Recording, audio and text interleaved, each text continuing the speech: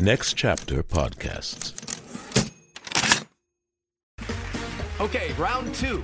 Name something that's not boring. A laundry? Ooh, a book club. Computer solitaire, huh?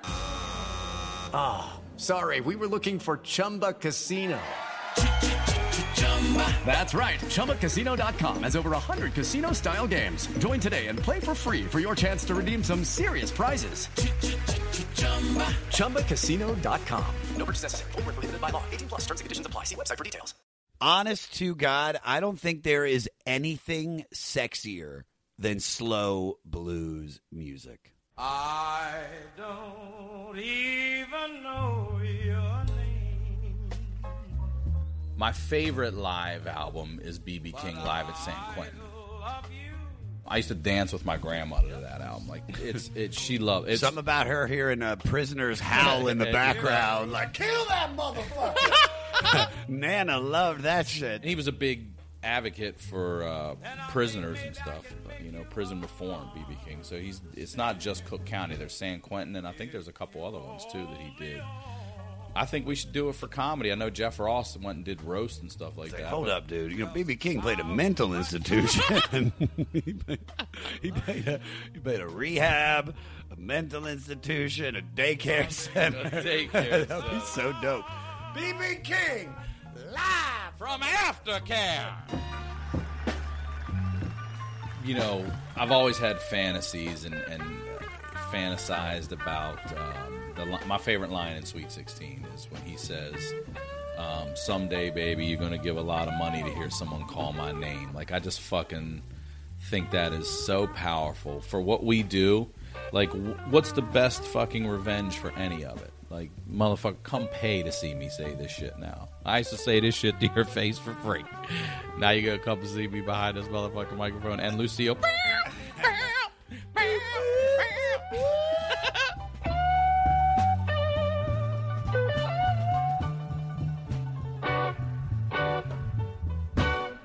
Wow, that is so good. The song is How Blue Can You Get by B.B. King, ladies and gentlemen, and it's off his 1971 live album, Live at Cook County Jail. And that is number 499 out of 500 on the 500 with Josh Adam Myers. I'm your host, Josh Adam Myers. Thank you for tuning in to the only podcast where each week me and my guests go through the Rolling Stone magazine top 500 albums list from 500 down to numero uno. And it is going to take 9.61 years. So I hope you guys are strapped in. I hope you updated and paid for your Spotify, your Tidal, your Apple Music, whichever way you stream music, because we got a lot of albums to go through. And we're not going to be done for a long time. It's going to be May 31st, 2028. So thank you for tuning in from one of the final episodes of this podcast. Only 498 more to go. And thank you. If you tuned in last week, guys, thank you.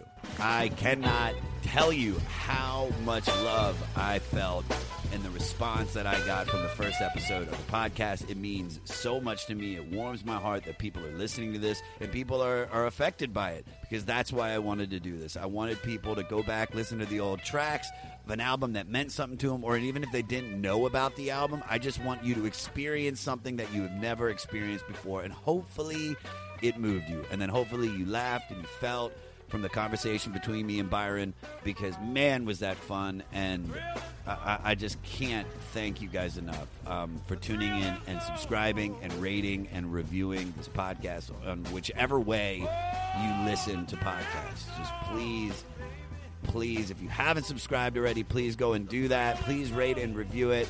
And most importantly, please tell your friends and share that you're a part of this movement, man. Because ultimately, when we break this down, this is just a book club using the greatest music in the history of mankind. You know, you can't argue that. And I want this to be a discussion. And the only way the discussion gets better is when we bring more voices into it. This episode, the guest is one of my oldest friends in stand-up comedy. I have known this dude for 10 years, and the second I met him, we hit it off.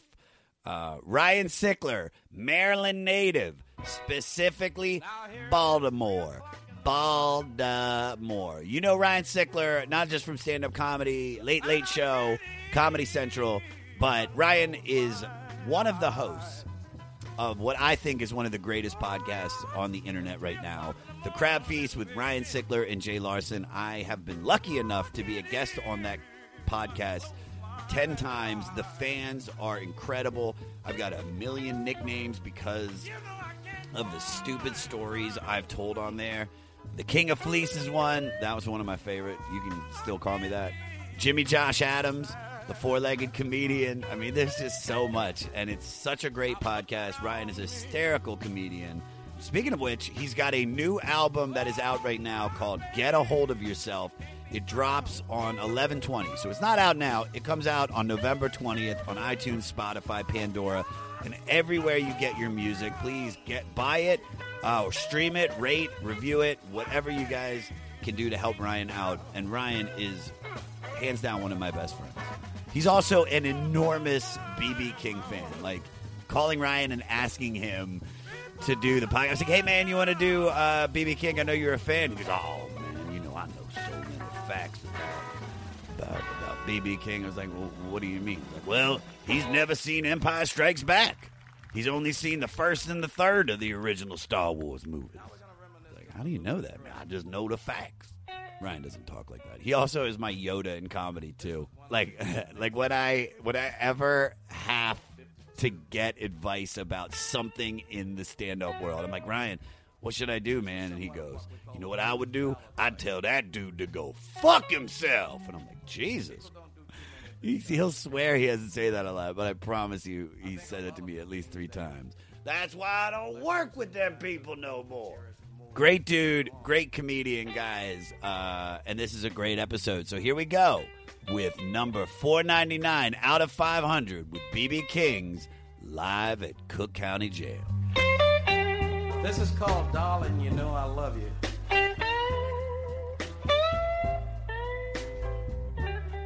If you only... I don't even know your name. We're peeking. We're peeking. Ryan Sickler, one of my best friends, sitting down. Finally, I get to put this album to rest, dude, because I probably listened to this one like 47 times since I came up with the idea, and I was like calling you to lock you in to do this. It was just...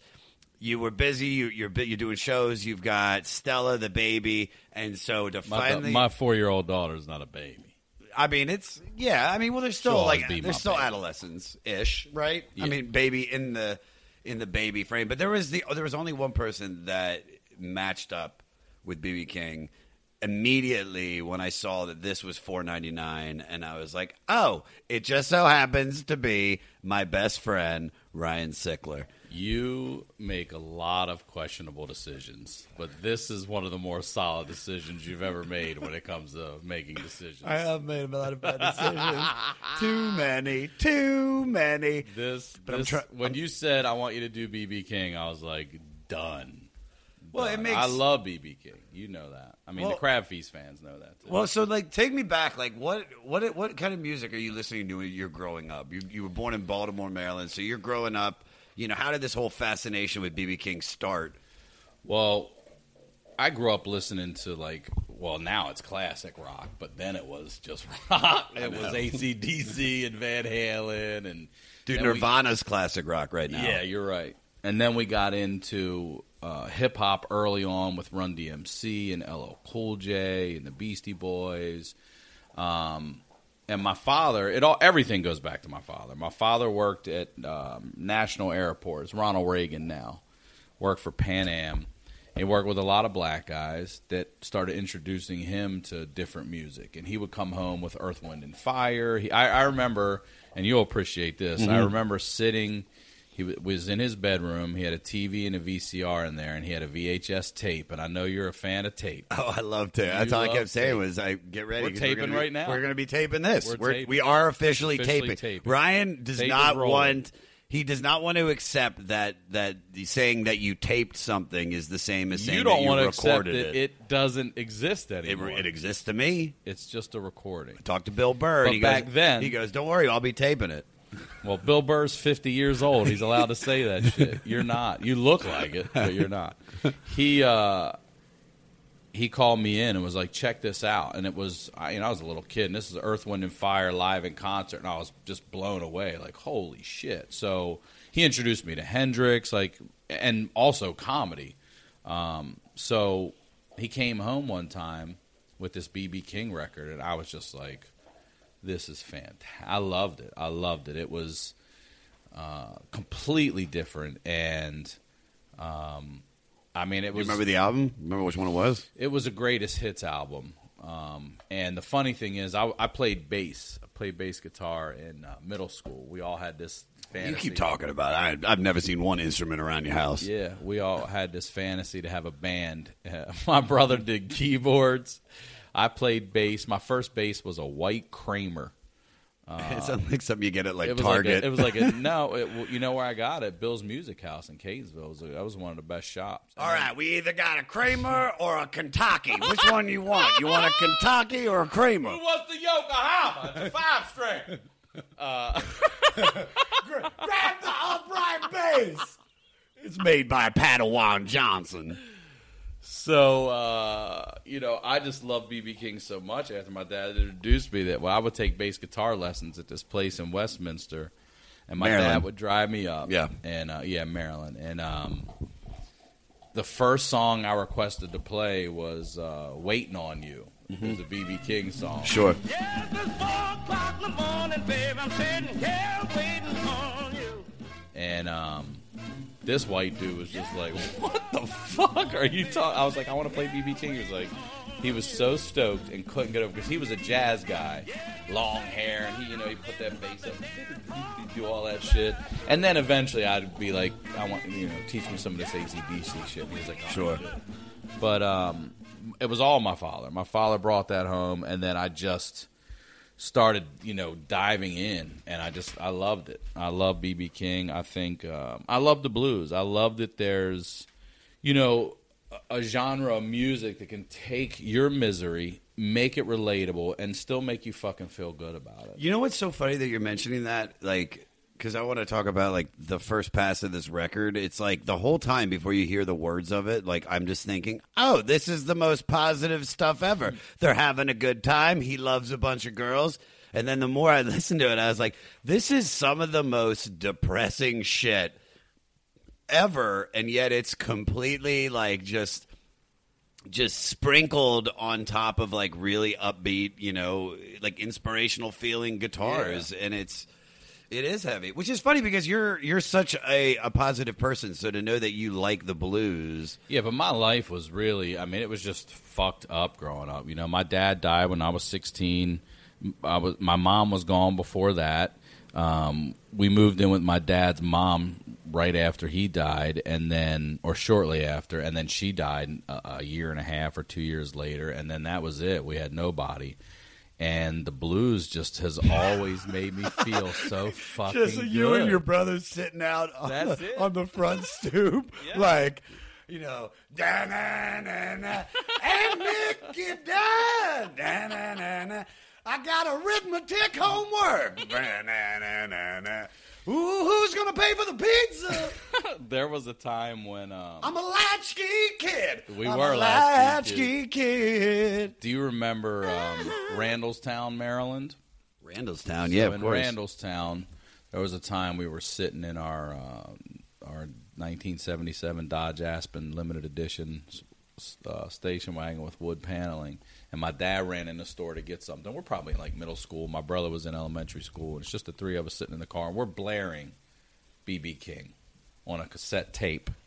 Fuck yeah, dude. And love tapes. These two black guys walk up to the window and what are you guys doing? We're like, just listening to music. They're like, yeah, but who are you listening to? We're like, B.B. King. And they were like, that's black people's music. They were blown away that three young white kids were listening to B.B. King. And I'll be honest, they were as blown away about three young white kids listening to B.B. King the first time I was blown away, when I met a black kid in elementary school or middle school that liked Fleetwood Mac.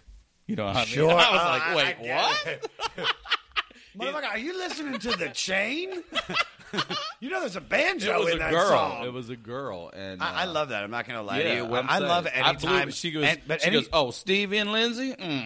Like, she loves Stevie Nicks and Fleetwood Mac. And that just blew me away, you know? I love when you, maybe it was just started when I was younger because I had my fascination where I was just, all I was hanging out was with black guys, and I was acting black for like 6th grade. But still to this day, when like a black guy goes, "You got Miles Davis on your arm?" and he sees that tattoo, he's like, "That's some cold shit right there." I'm like, "You goddamn right. You goddamn right." I love it, man. Richard Pryor's got this great joke. I'm not going to say the word, but he says it's in Live in Concert when he's coming out and he's talking about the trumpet play, like the musicians. I think it was Patti LaBelle that opened or something like that. Sure. And he was talking about the white trumpet player that was like this bad motherfucker because he had to be, to be that guy. And he's imitating him, hitting the keys and shit. And he's like, "I'm right there with you, motherfuckers." But he didn't say motherfuckers, And I wasn't dying. And the place goes nuts. But it's like, you got to be a bad motherfucker. You got to be a bad white dude to hang with those guys. All I want is approval from like fat black women. Like, I think I'm friends with every overweight black female comedian, and I love them more than anything. Like, I love them more than anything. Yeah. All right. Well, so you grew up already listening to B.B. King, so that's why this was easy. So when was the first time you heard this record? Not long after I was introduced to him. So you've heard this one prior to me assigning it to you. I knew, yes, prior to your homework, I'd heard this. My favorite. Was it a lot of homework? I want to know. Okay, good. What's homework if you enjoy the shit out of it? Fuck yeah, that's what I was thinking. My favorite live album is B.B. King Live at San Quentin. I used to dance with my grandmother to that album. Like, she loved it. Something about her hearing prisoners howl in the background, like, "Kill that motherfucker." Nana loved that shit, dude. It was there's a lot of upbeat dancing style songs in that they ripped through, and he was a big advocate for prisoners and stuff. Prison reform, B.B. King. So it's not just Cook County. There's San Quentin, and I think there's a couple other ones too that he did. He played all the prison circuit, man. Like Johnny Cash, those guys did play the prison circuit. I think we should do it for comedy. I know Jeff Ross went and did roast and stuff like that. Hold up, dude. B.B. King played a mental institution. he played a rehab, a mental institution, a daycare center. That'd be so dope. B.B. King, live from Aftercare, from the McDonald's playpen. I love it. So you. When do you specifically have a time when you remember listening to this record? No, not all right, so let's talk about this pass with it then. The area, the ballpark time frame, middle school, early high school, probably, and it's got so many great songs, but The Thrill Is Gone was one that just was. That's the one that sort of like rose to the top for a lot of people. Yeah. And I knew it was a big deal when my brother called me one day. He's like, "Ryan, I'm watching The Wonder Years. They got The Thrill Is Gone in it." And I was like, there we go. Surprisingly, that was the one song that before, when I started listening to this record, that I actually kind of knew. Right. That's what I'm saying. That's the one. A lot of people, if you had to pick one song, I would say people would say that one is. Because I called you when I started doing this, when I was like, all right, well, I'm just going to listen to a record a day. And I started listening to it, and I was like, because I never listened to B.B. King. He was just, always on like Saturday Night Live as a kid, or always at the Super Bowl sitting in a chair. I don't remember him on SNL. I have to go look for him. I just remember seeing B.B. King in the most random places. Like, it's B.B. King at the Macy's Thanksgiving Day. The car wash. Playing Thai Patio. B.B. King live from Thai Patio, which is a place that me and Ryan once did. Thai Palms? Thai Patio is actually a seafood place that I like. Hello, it is Ryan, and I was on a flight the other day playing one of my favorite social spin slot games on ChumbaCasino.com. I looked over at the person sitting next to me, and you know what they were doing? They were also playing Chumba Casino. Coincidence? I think not. Everybody's loving having fun with it. Chumba Casino is home to hundreds of casino-style games that you can play for free anytime, anywhere, even at 30,000 feet. So sign up now at ChumbaCasino.com to claim your free welcome bonus. That's ChumbaCasino.com and live the Chumba life. No purchase necessary. VGW Group. Void where prohibited by law. See terms and conditions. 18+. Hello out there. Yes, hello out there, everyone. I'm Hal Schwartz. And I'm Flynn McLean. Together we host None But the Brave, a podcast dedicated to the music and career of Bruce Springsteen. Bruce and E Street Band are on tour right now for the first time in 6 years, and we're taking a detailed look at what's happening on stage in our bi-weekly episodes. We've also been recently joined by some very exciting guests, including rock journalist Warren Zanes and Stephen Hayden, Backstreet's Magazine founder Charles Cross, and Barstool's Kirk Minahan. If you're a diehard Springsteen fan, this is the show for you. So please subscribe to None But the Brave on your favorite podcasting platform, and we hope to see you further on up the road. Thank you so much. We'll be seeing you.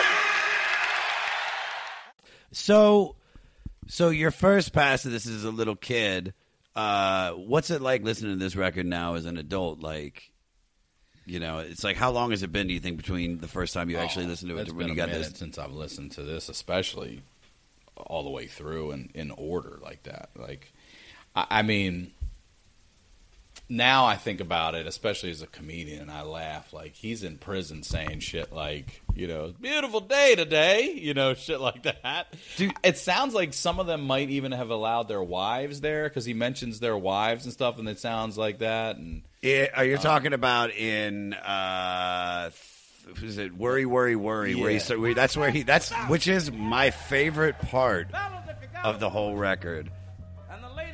It's probably the longest song on there. Don't hit a woman. That's what I like to call it. He basically says that. You know what I'm talking about. Don't you be beating on her. The judge says much cheaper if you don't beat her. And you see, if you hurt her, you only do one thing. Like, he's talking to prisoners, you know what I mean? Like, these guys are probably way too late on that advice. He's know what I like, mean? that's where it's one. Don't go upside her head. Well, first of all, it's a slow blues song, which I don't really. As I'm listening to more and more music, I'm starting to realize how much I love slow blues. Oh. Just like that. No. Like, I love every second of it. But now I'm also realizing that I love the call, and I don't know if it's a call and response, but that he does during Worry, Worry. Because he just starts screaming sometimes. Like, that's what I realized. B.B. King will just be like, so I told my girl to hurry! I said, if you're coming over tonight, grab some food! Just randomly doing that throughout the day. I like, Hey, did you file that tax form with the IRS? the thing I like about blues that you don't see in a lot of other music, maybe gospel, but I love in the middle of a fucking song when they're going to hitting a note and the audience immediately just appreciates it collectively, and they just start applauding right there on that spot. You don't see that in a lot of other music. They wait till the whole thing's done and they just applaud the whole thing, but they'll applaud that. There's a moment in How Blue Can You Get where he holds a note and they're just like, oh my God. They all collectively feel it at the same time, and I love hearing like the guitarist and stuff just like a real like, yeah, like I love hearing that shit. Like when they're fucking feeling it, you know what I mean? I love hearing that shit. It feels fucking good, man. It feels good. And I love that he's in prison, too, because the one in San Quentin, I know we'll come back to Cook County, but in the one in San Quentin, he says to the prisoners, it's one of the best lines. He says, you remember who you're talking to. You're talking to a bunch of fucking, inmates. And he said, murderers. There's a line in the song where he said, nobody loves me but my mother, and then they clap, and then he goes, and she might be jiving too, and they just go nuts. Like, yeah, it's very possible. My own mom doesn't love me either. Like, that's the fucking blues. When you could clap and laugh at that shit, dude, that's, I mean, how's that not healing? It's just as good as laughter. There's a little bit of comfort in knowing some other people out there are going through some shit. And dude, they were and at Cook, they were like going through it, dude. Like there was real shit going down at Cook. Because I did some research about that prison. It's in Cook County, Illinois. Largest single-site jail in the United States. Houses about 6,500 prisoners now. But in July 2008, and this is after years, there was like an Eighth Amendment civil rights violation by an inmate. He filed against them. What's the Eighth Amendment? See, we should know that. The report found that the CJJ failed to adequately protect inmates from harm or risk or harm from other inmates or staff. Yeah, dude. They provided adequate suicide prevention, failed to provide adequate sanitary environmental conditions, failed to provide adequate fire safety precautions, failed to provide adequate medical and mental health. Just everything. I mean, it sounds like they just failed. Rodent infestation, poor food quality, forced to sleep on cell floors. You actually come to this planet as an animal, and you're an animal stuck in prison. Ain't that some shit? Yeah, but like prisoners now have like iPads and have Facebook accounts on the streets in New York City, but you're in fucking Rikers Island. I mean, that's a shitty lot. You just gotta make the best of it. You know what I mean? Play spades every day. That's what I would do. As a rat. Oh, no, not as a rat. Oh, you're saying if you're a rat? Me. Yeah, I'm saying. Yeah, I thought you were talking. Back as an I thought you meant like a rat. No, I thought you were like a mafia rat. Like play cards every day with your back in the corner over here, so nobody can kill your ass. That's what I would do. Everything would be in the corner. My back just be over in the corner all the time. Hey, that's where I'm at. He's over there in that corner. There's some famous people that actually were well-known, infamous criminals. Tony Accardo, Frank Nitti, Larry Hoover, Jeff Fort, Richard Speck, and my favorite one is John Wayne Gacy. That's the only one I know of that whole group. Richard Speck was like a really bad serial killer. Most of the other guys were all like mafia dudes in Chicago, and then they had the Chicago 7. I mean, being in jail is bad, but can you just imagine being in jail and just having it just be horrible, even more? Like, you're in the worst jail. Like, anytime I watch, like, Lock Up Abroad, I get anxiety watching that. Like, I'm about to go in there, too. I'm like, what am I doing with this heroin in my pants? You know, I get real nervous, like, I'm doing that shit. Because those fucking jails, it's like 40-foot cages and shit, and people climbing up, and you're like, oh, it's like Thunderdome, bro. Oh, that's the worst. Literally, I love that you said the Thunderdome, because that is 100% what jail is like. Like, who wants this kill? Just make it quick, man. I don't know who's in the lead here. I'd immediately go into jail, and I'd find the biggest dude in there, and then I'd suck his dick. I'd be like, please protect me, because I'm only going to be here for a week. A week. Have you ever been to jail? Nope. You know, it's crazy. When I was in lockup in Montgomery County, Smash Mouth did a record there, and they performed. Of course not. Live from Seven Locks, Smash Mouth performing all the. Could you imagine if you're in jail? Because B.B. King and Johnny Cash are great, but how many other failed musicians have failed live in jail? But listening to this record, it sounds like jail is fun. It's everybody just having a good time. Their favorite artist shows up every once in a while. Hour and change. It makes prison not sound so bad. All right, everybody, back to yourselves. Stop fucking that man's ass. Get your dick out of that man's ass. This one we call Sweet 16. And I said, God, there's a man over there getting shanked. Please don't kill me. Okay, so you've never been to jail. No. What's the closest you've ever come to going to jail? I mean, I've had a few closest. I was handcuffed one time in the city. My cousin and I were. I love it. Just Baltimore City. Okay. Baltimore City. Yes. We were walking. You know, the city. We were in Highlandtown, and we were walking across Eastern Avenue to his buddy's house. Me, him, and my little brother. We're going to get this. We're just going to get like a PlayStation game that he had that we wanted. And we came back and we saw some people we knew, and we stopped in the neighborhood, and we just started talking on the sidewalk.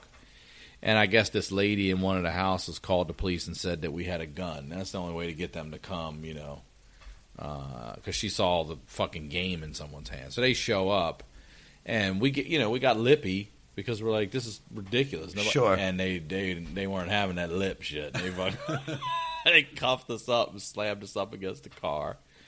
And Baltimore cops they put do my not cousin fuck in around. the car, and he talked himself out of it, and so did I. And I'm like, and then we just walked back.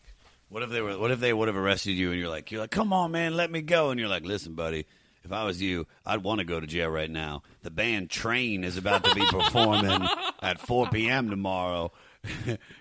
Make sure my paperwork gets stalled. At Central Booking. Make sure they stall my paperwork. I want to see Train for free. You don't even know, dude. I was so into B.B. King. I loved Hendrix and I loved B.B. King. Who do you think was a better guitarist? Oh, Jimi Hendrix. I don't think B.B. King. So I'm very into him. I read his autobiography. One of the things he said is, and if you listen to his music, you're like, no shit. He couldn't play and sing at the same time. Who? B.B. King? Wow. So if you go back and listen to his music, he'll sing, and then in between, and then do his solos and stuff, and then come back. I mean, there might be here and there where you pick it up, but I read that one time, and if you listen to his music, it's built for his skill set, which is, I love that.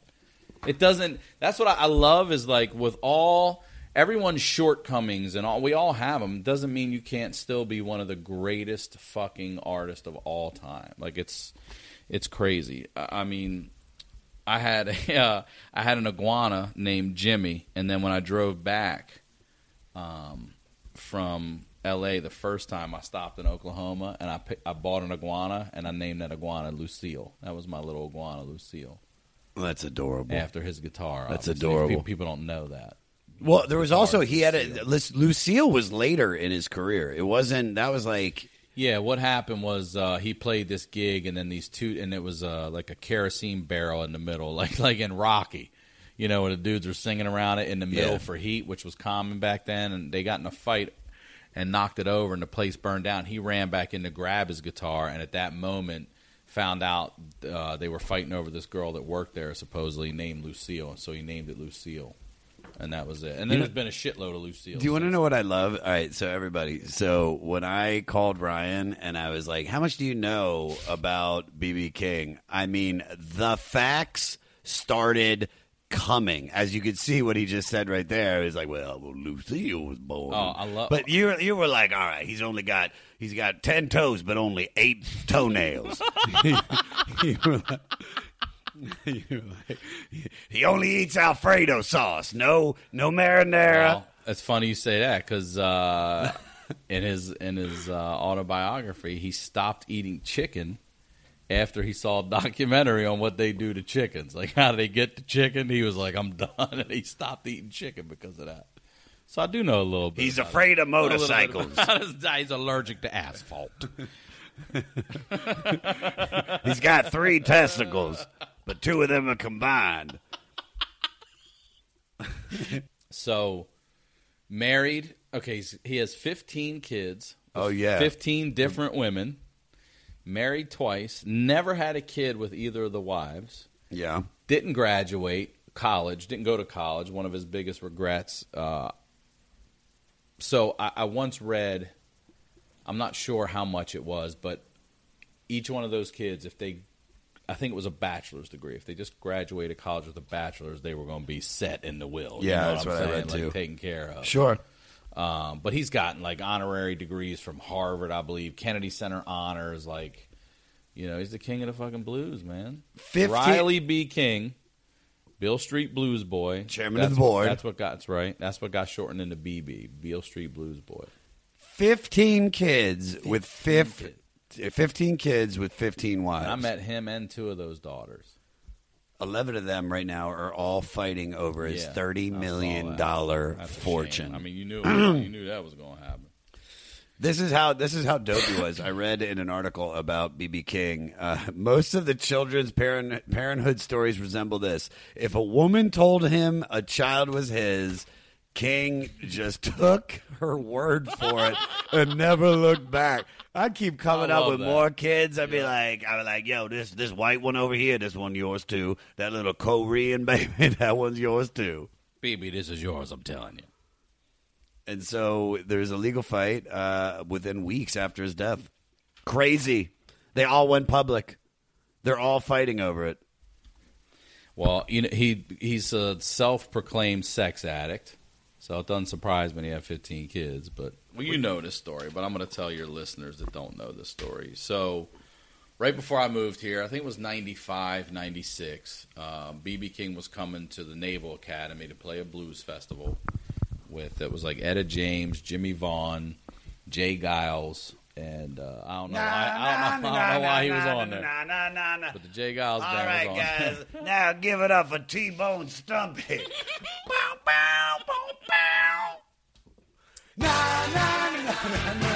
So I don't get to hang out with my little brother a lot. That back then, we were, like I said, all we did was work and go to school, and he loved B.B. King too, obviously. So I was like, before I move to California, you and I we're gonna do this together. I'm gonna take you to the Naval Academy. We're gonna see B.B. King together and have a good time. Something we'll remember forever.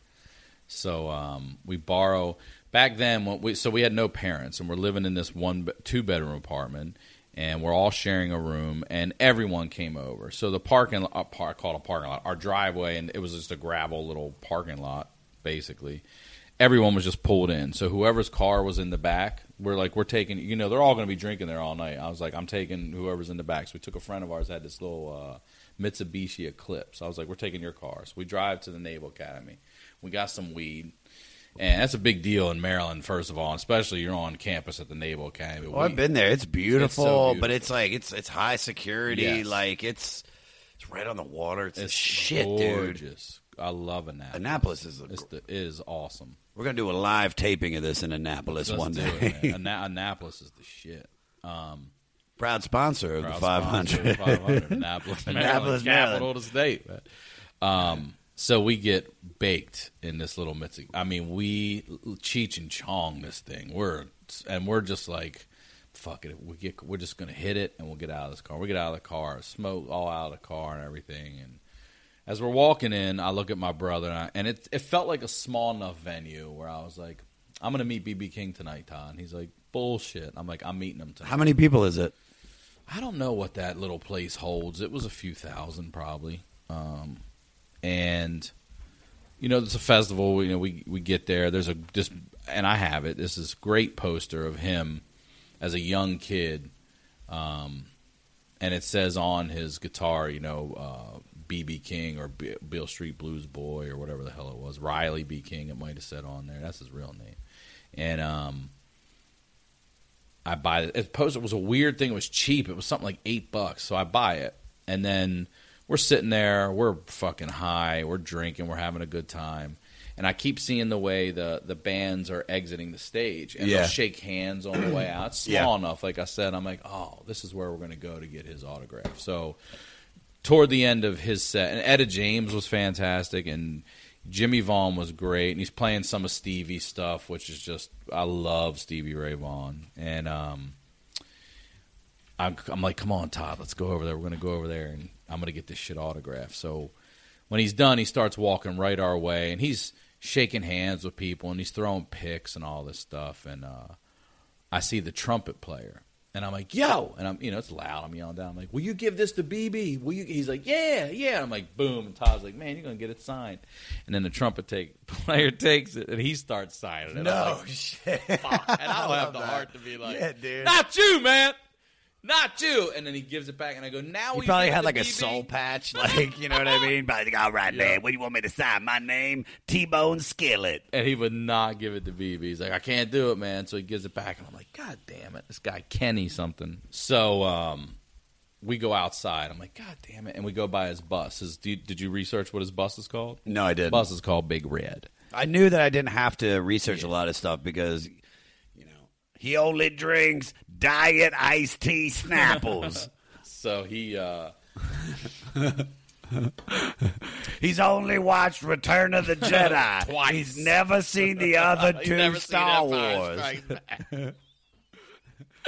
He's never seen it. Loves Ewoks. I mean, just crazy for the thing. He's got gingivitis and had it his whole life. It's a family curse. I go out back by his tour bus. Yeah. I'm like, I'll wait here, maybe intercept him. And at the time, too, I'm in college. Security wasn't trying to stop you from getting around there? We were outside. Well, also, it's B.B. King, so they're like, all right, man, we just put one security guard on the whole show. Everybody going to be there. It's going to be old, 70, and black. Just old. Just got to wait till they leave. That's all you got to do. Is Even the security guards, where everybody was 80 at the show, they're all you playing and your guitar brother. blues while they drive around. You want me to sign that too? Playing the harmonica while they drive around and shit. I'm like, here they come. Here they come. Here, that's their siren. Oh, we're getting pulled over at the blues concert. Oh, they're chasing us at the blues concert. Put your cell phones away. He's got the siren on. Oh, shit, man. Oh, man, they're getting closer. Let me see your pass. Let me see your pass. Oh, shit. So, I gave you your change. Now grab napkins over there. Ooh, you ordered a hot dog, baby. I can keep doing that the rest of the thing. So we're over. Me and my brother's nervous, but I had been interning in college, and all I was for a radio station. All I'm doing is going to shows, so I know how to get in them now. I know how to get in them. I know how to get around all the Lammy bullshit. Who the fuck says Lammy? One of my ex-girlfriends, get your lammies. Lammy bullshit, man. That's the slang word when you're in the biz. I was in the business time, knee deep in lammies, like. So, this lammy, neck deep in this lammy. Ozfest lammy. You got 500 lammies. I know over there because I keep them because I love lammies. I live that lammy life. So, I walk over to this dude and. My brother the whole time, he's like, don't bother him. He's definitely talking to this chick he wants to fuck, I'm like, hey, is there any way you could get this poster signed for BB? He's like, no. But you know what you can do? You can go right inside there. There's a meet and greet. And I go, they're going to fucking arrest me. He's like, they're not going to arrest you. At worst, they'll kick you out, but they're definitely not going to arrest you. For sure, yeah. And he was right. I've been doing all that shit. And I'm like, all right. So I tell my brother, I'm like, let's go. He's like, no, he's not. He's like, no. And I go, well, then you're going to fucking wait here because I'm going. And I go in and I get in line. And back then I had the flannel tied around my waist. It was hot. I knew it was going to be cold later. So I threw the flannel over because I saw immediately everyone had, hello, my name is on their left chest. I figure if I throw that over, it'll be like it's under there. They're not even going to check. Sure, that's smart. And I start I'm going to bar mitzvahs. I'm befriending everybody right away. Like I've been with them all night. Like I'm part of this crew. I'm like, what's up, Daryl? You going in second, Daryl? All right. So we go in. They open the door. They come out and they're like, all right, everyone's going to meet BB King. And I'm like, holy shit, I'm about to meet fucking BB King. And they start walking us, but I'm last in line, and I'm waiting for them to give me the arm, like, hang on a second. You're still talking to everybody like it's normal. Oh, like, man. how's your kid doing? Yep, everyone, I mean, my son's got a peanut allergy. And, I'm talking. Just like BB King does. Right. Ain't that right, BB? Because I know. So we walk in, and he's sitting right there.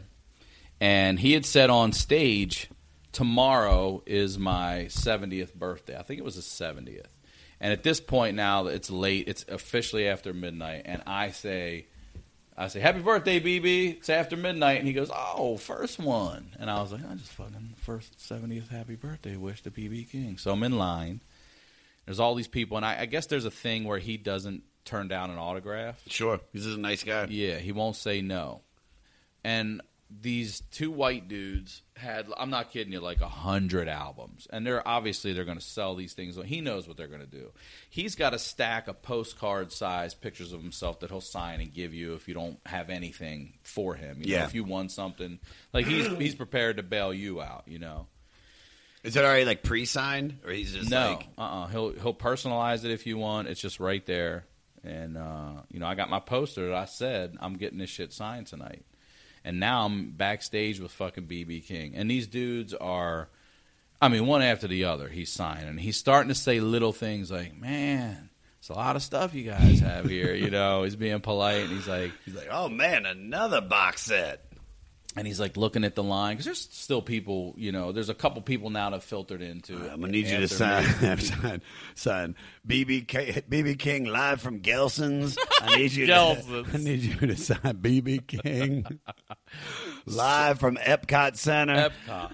BB King live from the 2014 NBA All-Star Game. And he keeps saying little things like that, like, boy, oh, man, my hand is cramping.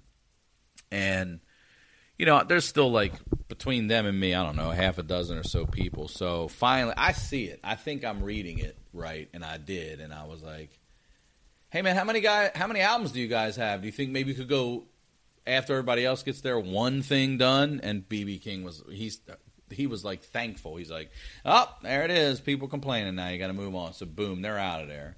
And then you had your time with them. And then I have a few more people to go, and then I have my fucking All right, so let's get to that. So what was that like? And I was just... suck his dick?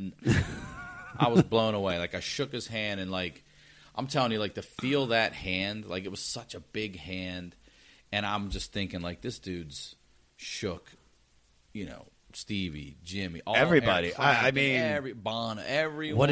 What did his skin feel like? And his hands were soft. He uses Palmer's cocoa butter. He's allergic to Lubriderm. So he had a cold sore only once in his life. He signs my poster for me, and then I go, "You mind signing a little one for my brother?" He's like, "Not at all." So he signs that, and now I know I got that for my brother, but I tuck that away, and I don't say anything about that. Mm-hmm. And then he sits and talks to me for a little while, and his two daughters came over and talked to me, and they were super cool. I talked to him about Hendrix. I talked to him about Stevie Ray Vaughan. I just talked to him about growing up and what it was like. And I told him I had read this article one time where I guess he was playing the Fillmore in San Francisco, and he's on it's a show, a bunch of artists, and the Allman Brothers and all these bands are on it. And he just said he really didn't even think he was at the right place. And he was sitting on the steps, and he said that black kids would come up to him, and they would say, "My parents love you." And white kids were coming up to him up there saying, "We love you." And he said that was like a real eye-opening moment for him, that, you know, his music was, you know, reaching different people. And I thought that was so fucking awesome. So talked to him for a while, whatever. I mean, I'm back there for, like, all that shit took a good hour to get through, you know. And then I walk out. My brother's like, "Where the fuck have you been?" I was like, "Oh, I just met B.B. King and a couple of his daughters. I wished him a happy 70th birthday." First one, I was like, and Ka-chunka. Got this motherfucker tied. You pulled that out. How did he just, like, start flipping? He was like, I said, "You should have come with me." He's like, "God damn it." He said, "I thought they arrested you. I didn't know what the fuck was going on." So we get back in the car, and we're driving home. About halfway home, I pull that postcard out. I was like, "I got this for you." Ooh. He was so stoked. He still, to this day, he's got it framed, hanging up in his office. You have to frame that. Yeah. Hello, Tom May here, host of Future Friday. I've spent the last 15 years on the road with my band, The Menzingers, where I've met all kinds of wild and fascinating people. So I started a podcast. On Future Friday, I talk to fellow musicians about the moments that made them, their passions outside of music, and the curiosities that tie us all together. I've also talked to the likes of UFO researchers, magicians, soldiers, and documentary filmmakers, and I'm constantly searching for folks that can shape and change our view of the world. You can check out Future Friday wherever you like.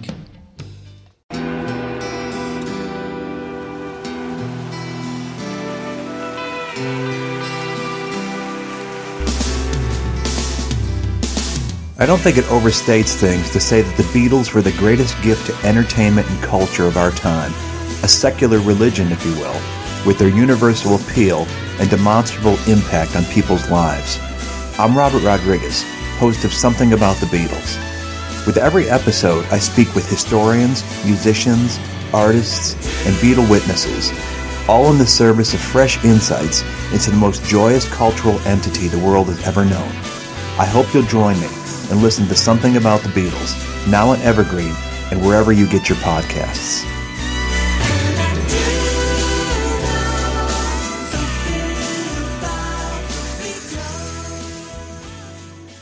So is that the most famous person you met in your whole life? No. I mean, arguably, well... Was that the one that has meant the most to you? Let's rephrase it. That's a good question. I mean, off the top of my head, I would say it's at or near the top. I'd have to think. Who beats B.B. King, a guy that you know every fact about? Well, for me, yeah, that one. But if you... I mean, I've met Lemmy from Motorhead, and I would have to argue worldwide. You know what? B.B. King is bigger than Lemmy. All right, keep going. I would say that. Who else? So then, yes. Lemmy was the next biggest one? On a I'm not just talking about. I'm not talking about music right now. I'm talking about everything. Oh, Lemmy, not for me at all. I'm just saying, if you're talking about popularity, I would say those two guys probably are the most global reach. Who's bigger than them? Motorhead's fucking rocking out in goddamn Budapest. How many times have you seen B.B. King live? Like 3 or 4. Was that the best concert? That was the best concert because of the meeting. Yeah. So As he got older, he had to sit on a stool a lot and take breaks. I saw him at the Wiltern. I saw him at his club at Universal. I got a pick and stuff when he. Oh, he actually played B.B. King's. Yeah, once in a while. Because all right, he so was here, he would. Yeah. So everybody knows. He's a workaholic. He did like 3. Still, even in his 70s, I think he's still doing like 300 shows and shit, or even more. Well, he played. Did he have like residencies in Vegas and? I don't know. He might have. Yeah. What? I don't know. Do you? The Stumper, dude. I'm telling you, I what I did for this album was just listen to it over and over, take notes about the record, and research like the jail and like some other shit because I figured you would know everything. Because you're such a fan, dude. Like I've seen your apartment. Like I know how much you love Baltimore, and when you love something, you love the fuck out of it. You go hard in what you love, and that's why you're a fucking fun person. You know what I mean? Well, I've been to every third word out of your mouth is lump. It's like you're like I've gone to Beale Street a few. Have you ever been? You ever been to Memphis and Beale Street? Well, no, I've been to. Actually, yes, I have. We did a show out there. I just was in Nashville though, but. Not. I've been to Beale Street a few times because I've driven across the country out and back twice, so 4 times. Outback. Like, call back. Actually 3 times. I'm not saying Outback out. And I stayed here. But every time I've stopped, I've made it a point to go to Beale Street. Okay. And listen to blues and hang out. And one time, this was like on a Tuesday night. It's just, and I would stay in West Memphis, which is Arkansas, and it's just right across. It's a bridge that connects. That's all it is. You cross the bridge and you're in Arkansas. Okay. And I would stay at a truck stop there, and I'd sleep there in my car. And I would just go across the street, and I'd drink and hang out on Beale Street, where BB had a club eventually too. But that's where he got his start. I went to the W.C. Handy and all that. I went to the museum and stuff. And it just ended up being this weird night. And it's like 2 in the morning. It's just me and this Asian family. And we closed this fucking place down. They were so much fucking fun. You were hanging out with them. Hanging out with an Asian family. Let's get into a sake ball. 2 more sake ball. Let's go. There was this one time a friend of mine took me down to, we're going into Baltimore City. He's like, I just met this new dude, this black guy. We're going to get some weed from him and hang out with him a little bit. He's really into blues. I told him about you. I think you'd enjoy it. And I'm like, I don't know, man. You don't go to the city and just hang out with anybody you never met to get weed. It's just not a good combination. I've done weirder things. You have, because you make bad decisions. I don't make bad decisions. This was I made the right decision at the time. You're right. No, you haven't. So, listen to the Crafties. There's a lot of wrong decisions up in there. So we go to this dude's house, and we're hanging out, and he's a great guy. And we're talking about blues and B.B. King, and he's like, well, if you're such a fan, tell me the difference between Sweet 16. When I first met you, baby,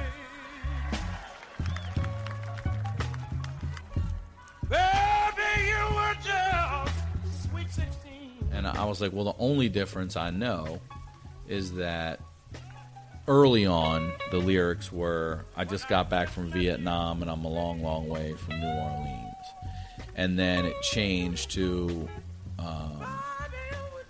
my brother's in Korea. My sister's down in New Orleans, and he could not get over that. He was like, "Holy shit, that's the yeah." And I was like, "Yeah, I love B.B. King. I fucking love B.B. King." And he could not get over that a white dude even knew that shit. And we got some free weed. Bye.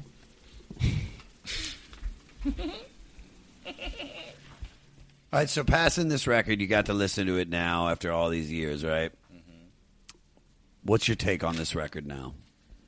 In what way? What stood out to you? What did you like? What didn't you like? Like, all right, so let me do me. So the first time I listened to the record, I think I was so blown away. I loved it so much. And then maybe a week went by, and I just started to hate it. Really? Oh, there was like I was over it so quickly. And then I put it down for a little bit, and then I picked it back up recently, and it started off where I wasn't like a fan of it again. But then it was like it just hit me one night. I was driving, and 3 o'clock blues came on. Now here it is, 3 o'clock in the morning,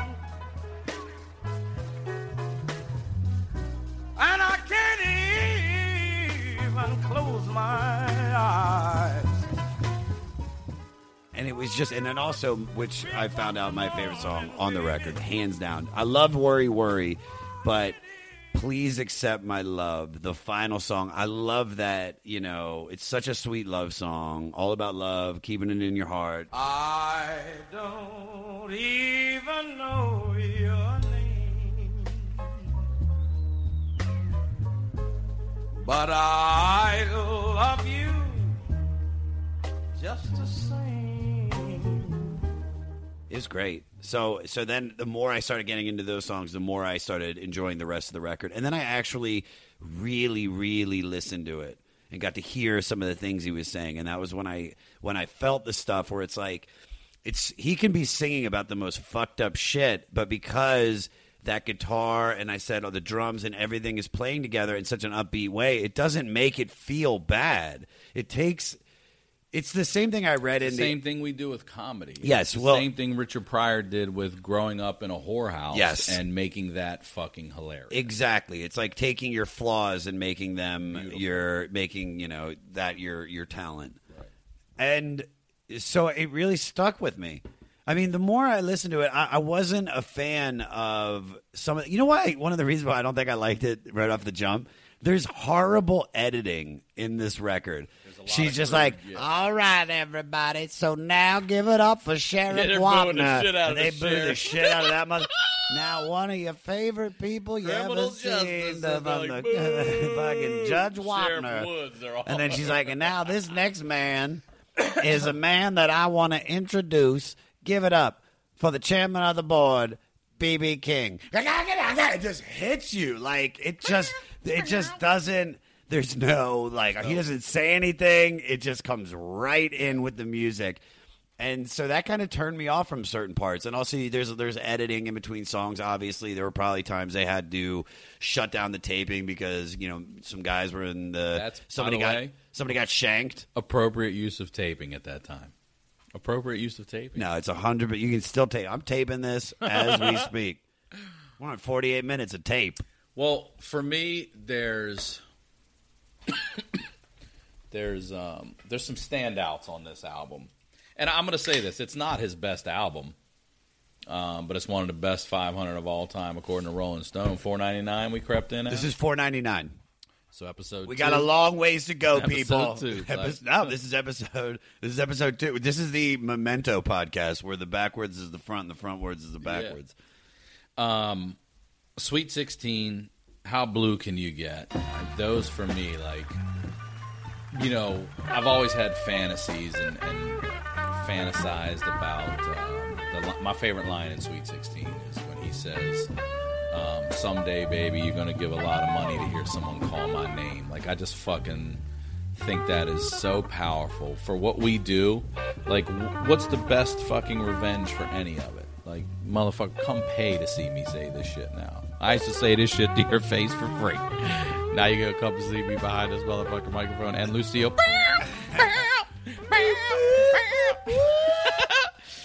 So I love that. And I mean, there's a version I used to listen to, and it had the record crackle, and he even in the middle of a solo, he just goes, ah, like he just fucking lashes out, like just so into it. And when he hits that line, and they all go nuts too, like fuck yeah.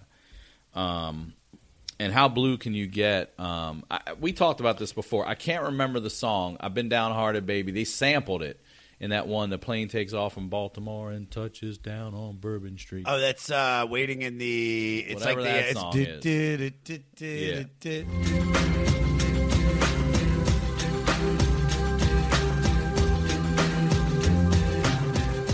Line comes in, sugar by your feet.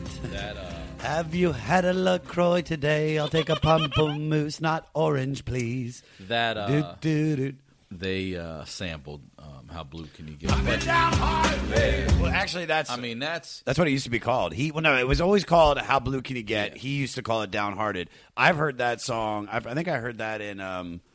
You know what's funny is I actually, as I was doing this prep for this, I was like, oh, that song was Moby. It wasn't Moby. It was Primitive Radio Gods. That's who it is. Yeah. They should sample the rest of the lyrics because... but the line... I mean, he hits the note in the middle of that where they all go nuts, and then he fucking says, I gave you 7 children. No, here it is, dude. I'll give you the whole thing. Yeah, I know. This is it. I bought you a brand new Ford. I gave you a brand new Ford. You said I want a Cadillac. I bought you a $10 dinner. You said thanks for the snack. Dude, $10 dinner back in 1970. That's fucking like that's lobster. Yeah, that's the full. That's apps. Yeah, that's apps, salad, a pasta, dessert, and entree, and then maybe like a sorbet. Yeah. Like a sorbet. A sherbet. Y'all got sherbet. What the fuck is he asking for? You mean sherbet? That orange rainbow cold-ass ice cream. Give me that sherb. That tangy ice cream. I'm surprised you didn't call it sherb. Sherbet. Give me the sherb, man. What'd you call lammies? Lammies. All right. So I bought you a snack. I let you live in my penthouse. You said it was just a shack. Yep. I gave you 7 children, and now you want to give them back. And they go nuts. Oh, yeah, man. They go nuts. That's such... I mean, come on, man. You talking about being fucking downhearted? That's what he says. Ever since the day we met. Our love is nothing but the blues. How blue can you get? It just keeps going. I'm so glad you brought up the downhearted line because it's so iconic. It's iconic. Thank you. The slow chant, though, I mean, the way that he does that. Such a I gave you a brand new phone. It's very similar to stand-up. You're writing to that build where you're like, boom, boom, boom. Here's one in your fucking face. See, I don't think that I can, as I'm thinking about this more and more now, I don't think I can pick a favorite song on the record because I really love now. I mean, it's weird. Like, I hated Every Day I Have the Blues. I hated that. I hated the way it came in. Well, I'll tell you. Now I love it. You're 100% right. That's not a good version. I had to do. The song's great, but on Live at San Quentin, it's slowed down because it's so aggressive and fast. Like it's much slower and chilled, and something you really could like swing dance to. That's what I'm saying. My grandma and I used to dance that shit. But one of the other lines he has in a song that I love too is he says, "I'm a blues man, but I'm a good man. Understand?" He does that shit. You know what I'm saying, dude? You got to get it. You got to get it. U2, When Love Comes to Town, is another fucking great song with him.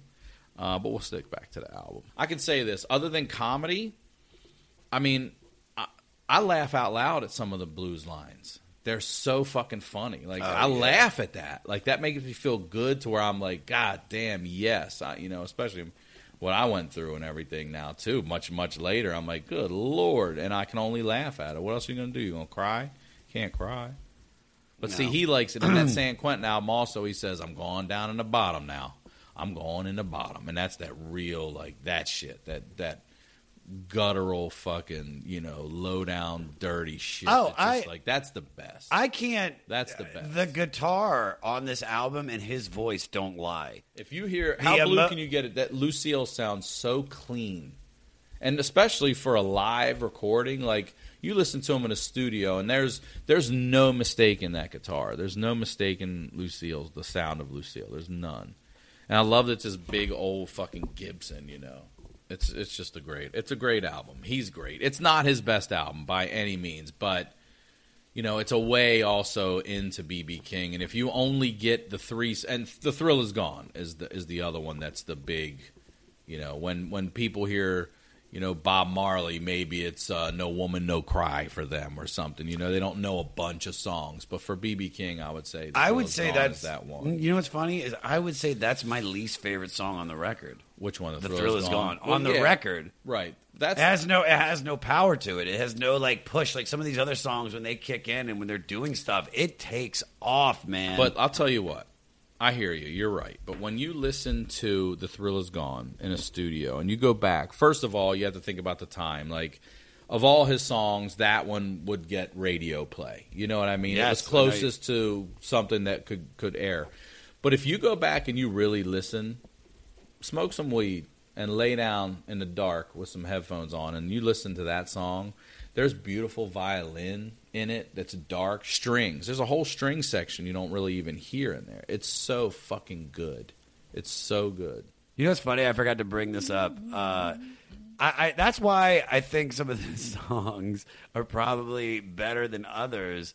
Because, and a lot of them sound alike, like, you know, that standard 12-bar. I know. But that was also, you have to remember when that music was created, and it stayed in those roots. You know, you're talking in, God, I mean, they say Muddy Waters took, I love that saying, took the blues from Mississippi to Chicago and plugged it in. You know? Wow, yeah, I like that. It's awesome. So this album recorded Cook County Jail, Chicago, Illinois, on September 10th, 1970. Spent 3 weeks at #1 on the Soul Albums chart. And supposedly, actually, I was looking at the cover. Did you see what the cover of the album looked like? Yeah. They made it blue to look like the denim of the prisoners at Cook County. They did that. I didn't know that, Josh. And then it also looks like B.B. King is letting out a fart on the album cover. He's like bent over, like, ah! When he had the nice tight fro back then. And one of the this is a little blurb I read about it. It says, recorded on a hot day in the fall of 1970. The setting was the yard at the Cook County Jail. As King plugged in his famous guitar, Lucille, around 2,000 inmates began cheering and jeering. The jeers weren't for the king. They were for the sheriff, chief judge at the time. That's right. And that was back at Cook County. It was called The World's Worst Jail. What songs did you not like off this record? Like, what parts were the parts that you wanted to skip over? Introduction. I actually like that part. No, I do like it too because it's funny. I do not like this version of Every Day I Have the Blues. I like that song. Do not like this version. I'm with you. It's really jarring. It comes in right away. It's like, and it's like, what the fuck is that? Yeah. Love, love, love How Blue Can You Get. I love Worry, Worry, Worry. 3 O'Clock Blues is also the one that put them on the map early on, so I appreciate that one, but whatever. Love Sweet 16. Love The Thrill Is Gone. Love Please Accept My Love. I'd have to say that the 3 O'Clock Blues, the medley, and that version of Every Day I Have the Blues I didn't like. So you've listened to the record now as a kid. You listen to it now as an adult. Like, what connects with you? Like, what song do you feel represents you and you feel the most connected to? Well, I have a 2-part answer to that. Hit me. Prior to having my daughter, it's always been Sweet 16. And that specific line of, one of these days you're going to give a lot of money to hear someone call my name. It's always been a drive to be that comedian and to do that thing and get paid to do that thing and have people come see you. But since I've had my daughter and, you know, her mother and I are not together, How Blue Can You Get, as which I've always loved too, but that's, I would say now, to answer your question, that's the one that resonates with my life that is now. Because, you know, it was a different life back then. I didn't have a kid, and I didn't have... You know, I wasn't even living here at the time. I'm driving around Maryland in my little 1990 Honda Civic with original rims listening to all these old songs. Mm-hmm. Hey, this is Dewey Halpus, host of Pure Pleasure on the Sound Talent Media Podcast Network. Join me each week as I explore another long-form conversation with one of your favorite musicians, actors, comedians, or creatives. From Chino Moreno of the Deftones, John Gorley of Portugal the Man, to Fat Mike from NoFX and Ian MacKaye from Fugazi and Minor Threat, we go all over the map. From Fall Out Boy to Slayer, Pure Pleasure has it all. Check us out now on Sound Talent Media.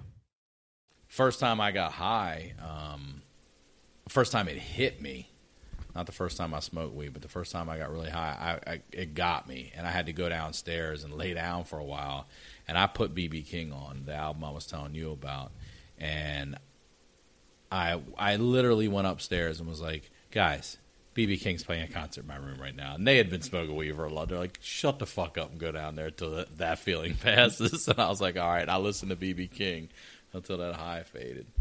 But those 2 songs, specifically that line from Sweet 16, It's not really resonating with the. I mean, I love the song, but that line, that little, I'll show you, Yeah, we talked about, and then now with How Blue Can You Get, all of it, the stack of, I gave you this, that, this, that, this, that. Like, what else is there? What do you think influenced this album? What do I think influenced this album? I think his life. I mean, I can't remember where he was born. I forget. Mississippi, but I can't remember the town. But you can find that. But Indianola, born Mississippi. In Itta-Bena, Mississippi. Yeah. And then his parents were sharecroppers, introduced to a sophisticated style of soloing based on fluid string bending and shimmering vibrato that influenced many later electric blues musicians. So they have B.B. King ranked at number 6 on the Rolling Stone top 100 guitarists of all time. So let's see. I mean, I know. First of all, Hendrix is number 1. There's no one above Hendrix, and I don't care what Jimi Hendrix, number 1. As he should be. Number 6 for B.B. King. I got to feel like influence plays a big role in that. All right, well, number. here's number 2. Clapton. All these guys influenced by B.B. King so far. Number 3, Jimmy Page. Influenced. Number 4, Keith Heavily Richards. influenced. They're all it's so funny. They're Jeff Beck influenced, and the guy that influenced every single one of those. And guys. B.B. King. Yeah, so he does deserve 6. I don't know about number 7 with Chuck Berry. And then number 8. But the best Chuck Berry story ever. What's that? My Chuck Berry story. Hit me with it. So in college, a friend of mine was interning at Merriweather Post Pavilion in Columbia, Maryland. It was one of the same sort of festivals that I had gone to see B.B. King with my brother, and he's working it. And it's a, like a all-day Saturday rock festival with some legends and shit. And Chuck Berry's on it, and it's like it's his turn now to come on, and he's late. And they were like, "Yo, go tell Chuck Berry he's up." So he goes back to Chuck Berry's dressing room. And he knocks on the door, and Chuck Berry's like, "Who is it?" And he's like, "It's they're telling me it's your time to go on stage." And he's like, "Come here." And he opens the door up. And when he opens it up, Chuck Berry's sitting in a chair eating his ham sandwich. And there's this blonde chick that's blowing him. And he's like, but he's like, "What's going on?" He's like, "You're up." And he said, "You tell them I'll be there when I'm done eating this ham sandwich." That blowjob wasn't. I mean, that ham sandwich had to be so goddamn good. That blowjob wasn't shit to him. Do you think Chuck Berry's better than B.B. King? No. B.B. King is. No, I mean, it's evidence. Like, he certainly influenced that generation to him. I mean, he's an early rock and roll. I'm not saying anything bad about Chuck Berry anyway, but my opinion, no, B.B. King is fucking B.B. King. What do you think this album has influenced? Like, what other artists do you think that came from this record? I don't know about this particular record. Not this record, but B.B. King, because we got it, because this is a conglomerate. Well, look at the top 5 guitarists you just named. And you can probably go all the way through that 100, and more than half of them are probably influenced. I don't disagree with you at all. U2, The Edge. Oh, yeah. They did that great song, When Love Comes to Town.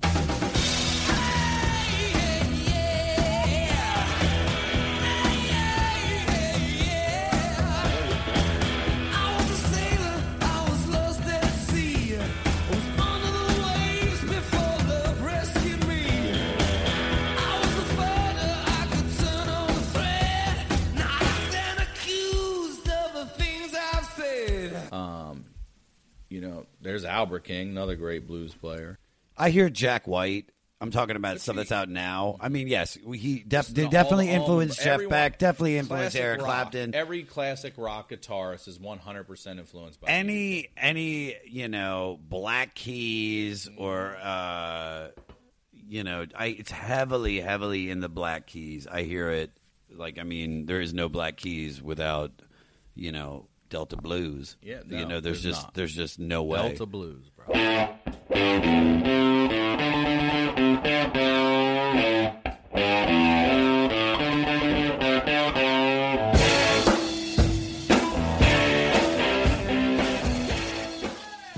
you think this album deserves to be on the 500 greatest albums list? Yes, absolutely.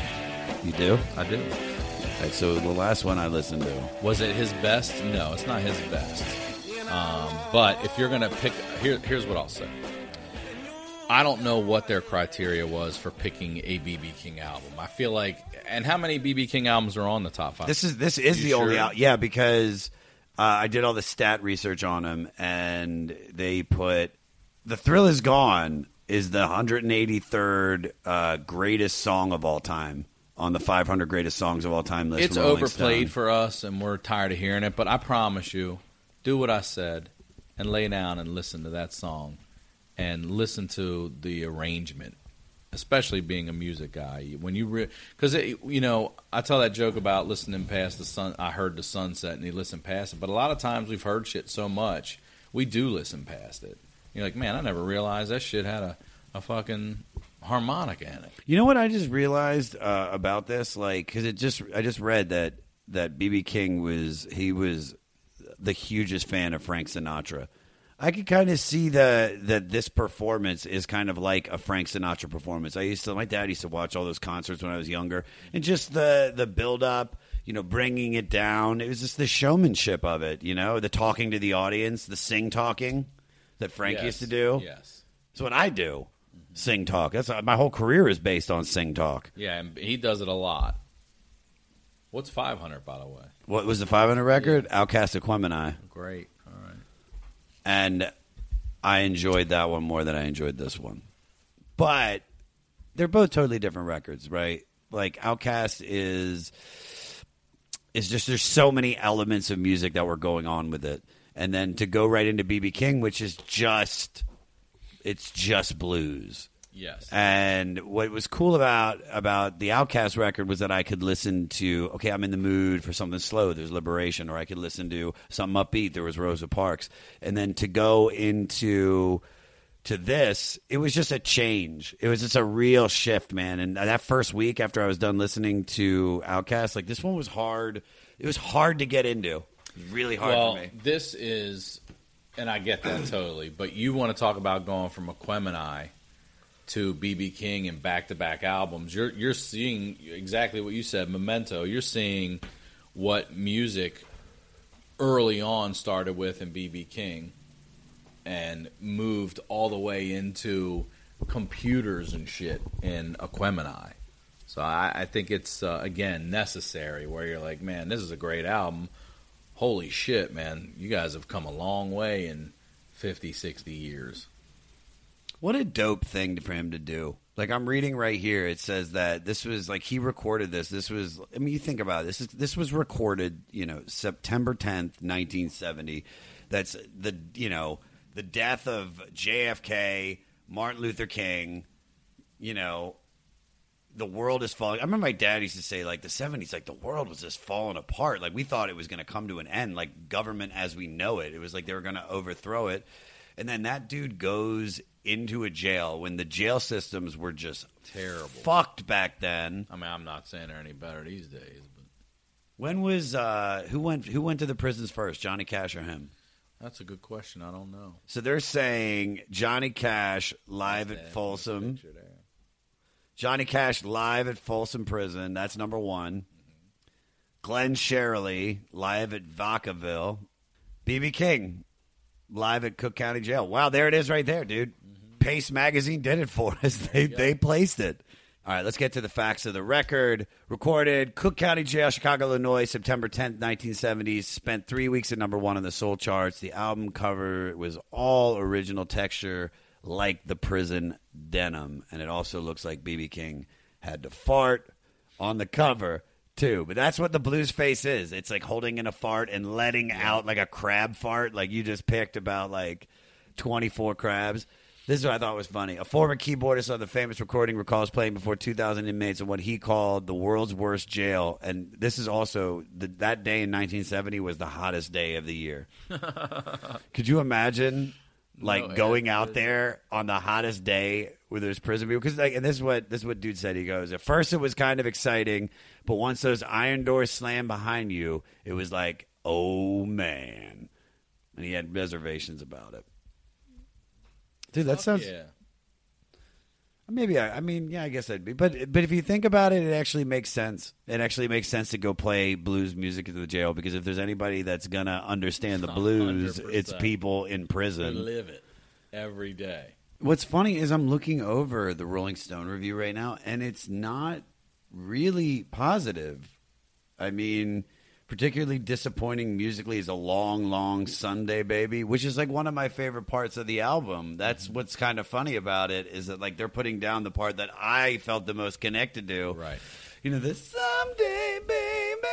So we don't know who this person is or what they've, experienced or lived through or whatever. We don't know their story. It's Rolling Stone, and I love Rolling Stone magazine. Listen, I respect the idea. Stone. I have not listened to Rolling Stone. Rolling Stone. Miss Linda, did you get Linda, did you get the new Rolling Stone? Rolling Stone. Me and Ryan love the Maryland accent so much. Oh my God.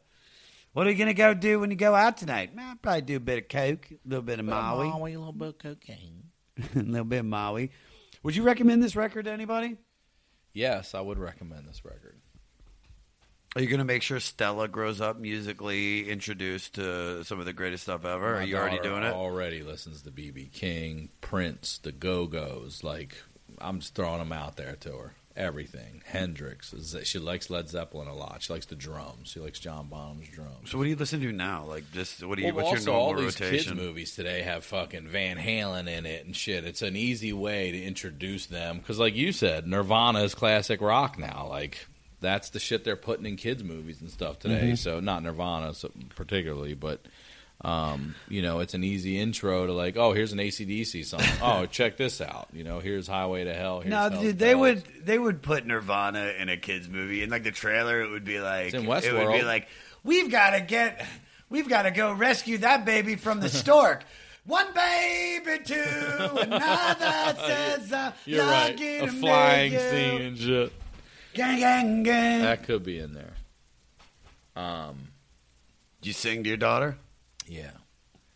We sing music all the time. We always listen to music. I love your daughter. She's so sweet. She's such a loving individual. You're a really great dad. Too. Thank you, man. You're a really great nice dad. to say. Horrible friend. That's Incredible father. Terrible friend. Great dad. Ryan, I love you so much. We've come to the end of this, brother. I can't thank you enough for being on this and being a part. I had a great time. Thank you for having me. Being a part of this journey, $4.99, and as a gift, my friend Matt Zostek, I got to give him a shout out. My old roommate from Baltimore, he sent me these Old Bay Bucks Maryland Lotto scratchers. Scented tickets. Scratch and sniff. Scrented.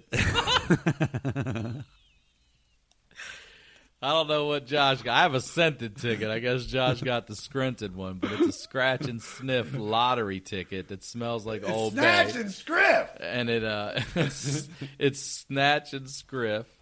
If you get a crab, you get 1 times the prize. A shrimp is 2 times the prize. A chicken is 3 times the prize. I would honestly, Old Bay, no offense, go the other way. Chicken 1, shrimp 2, keeps it. Crab 3. What are you talking about? All right, you want to scratch? Send a ticket. It says My Rewards, and it says if you find a crab symbol, you win that prize shown. If you find a shrimp symbol, you win double the prize. And if you find the chicken, you win triple the prize shown. Can I start scratching now? You do yours first. All right. Here you go. Nothing over there? You don't see a crab or a shrimp or a chicken? Check that prize. Check the prize. I didn't get anything. Smell it. Does it smell like Old Bay? It smells weird. Do you smell it? It smells like licorice. I got nothing. Let me see this. Oh, that's the scan for them. Yep, you're up. All right, smell it. Let's smell it. I got a chicken. Some cherries. Nope. And a losing ticket.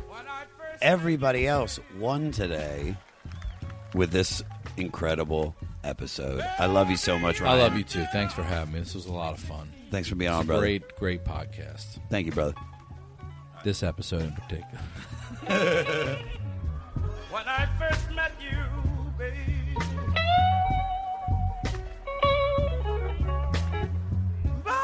you were just sweet 16. You just left your home then, baby. Best part of the podcast is when he says, Josh, you made a lot of questionable decisions in your life, but having me on this podcast to talk about B.B. King is not one of them. And I couldn't agree more. Ryan Sickler, ladies and gentlemen, one of my best friends in comedy. I love this man to death. For all things Ryan Sickler, go to ryansickler.com. Ryan Sickler on all social media, and make sure you go out and pick up his new stand-up album, Get a Hold of Yourself. It drops November 20th on iTunes, Spotify, Pandora, and everywhere you get your music. Rate and review it. Also, I'll be posting Ryan's personal mixtape track listing on the website and on all social media, and you can find it on all places you listen to music. Ryan put together a mixtape that I gotta say is incredible. You can really see the kind of music he digs. I saw some Blind Melon in there. I saw some Jimi Hendrix. I saw some B.B. King. I mean, it is all... Dude, there was Destiny's Child in his mixtape. So if you want to go listen to it, find the track listing at the500podcast.com. If you want to talk to me, tell me how great a job we're doing, tell us how bad a job we're doing, you can email the podcast at the500podcast@gmail.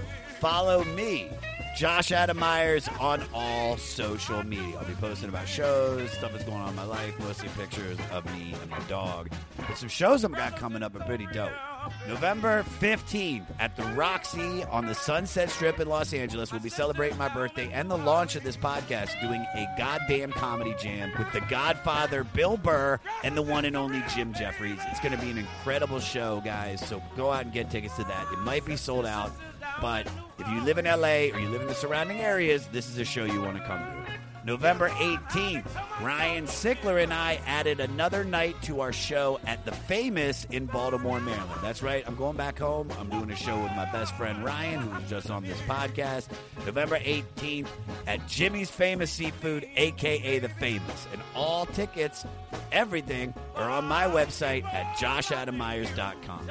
Please subscribe to the podcast on your favorite platforms, guys. Tell people about this. I can't thank you enough in advance. Please rate and review it. Show you love to the podcast because I see it and I appreciate it. Now, my gift to everybody is you just saw Where We Have Been. This is an album from 1971, B.B. King's live at Cook County Jail. Now, here is an artist that is directly influenced by this album. This guy is from Virginia Beach. His name's Benjamin Booker, and the song we're about to play is called Witness. It's off his last studio release from 2017. I love this guy. Huge B.B. King influenced by, I guess you want to call it. And if you guys are looking for any details about Benjamin Booker, or you want to find out where he is, you can find it on our website, the500podcast.com. We'll have a listing about it. And also, I want you to submit your music. If you're in a band and we're directly influenced by one of these albums on this list or artists that's on this list, and you want your music featured at the end of the 500 podcast, send your song to the 500podcast@gmail. Make sure you put the album and the artist that influenced you in the subject. And if we feel it's good, man, we will promote this shit out of you. Cool? Next week, ladies and gentlemen, Stone Roses coming in at $4.98. So you get to listening. You guys got some homework to do, okay? Thank you so much for tuning in. I love each and every one of you guys. Talk to you next week. Right now we could use a little bigger me up. Seem like the whole damn nation's trying to take us down. When your brother's dying, mother's crying, baby's lying. All the reasons in the world tell me shit to me now. See, we thought that we saw that he had a gun. Thought that it looked like he started to run. Thought that we saw that he had a gun. Thought that it looked like he started to run.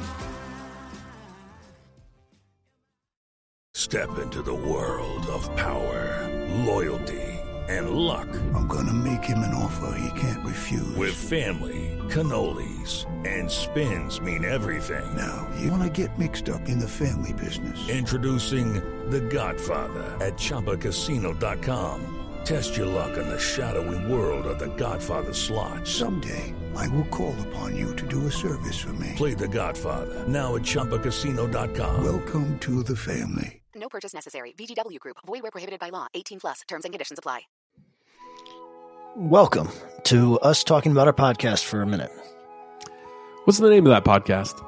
That's Axe to Grind. And right now you're going to be getting a little taste of it, right down to the shaky microphone and all.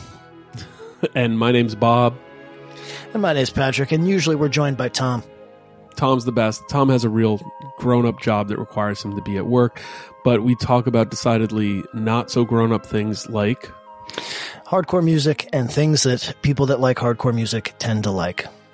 So that could be the latest shows, revisiting classic material, talking about the new classics, all the little dorm room nonsense that you imagine from niche music podcasts that you either love, want to love, or hate. Yeah, imagine all the emotions that you have towards a genre that has impacted your life, and then condense them down to an hour to 2 hours a week. So triangulate your speakers, think about jumping off the bed, singing along, dancing like an idiot, and listen to Axe to Grind podcast.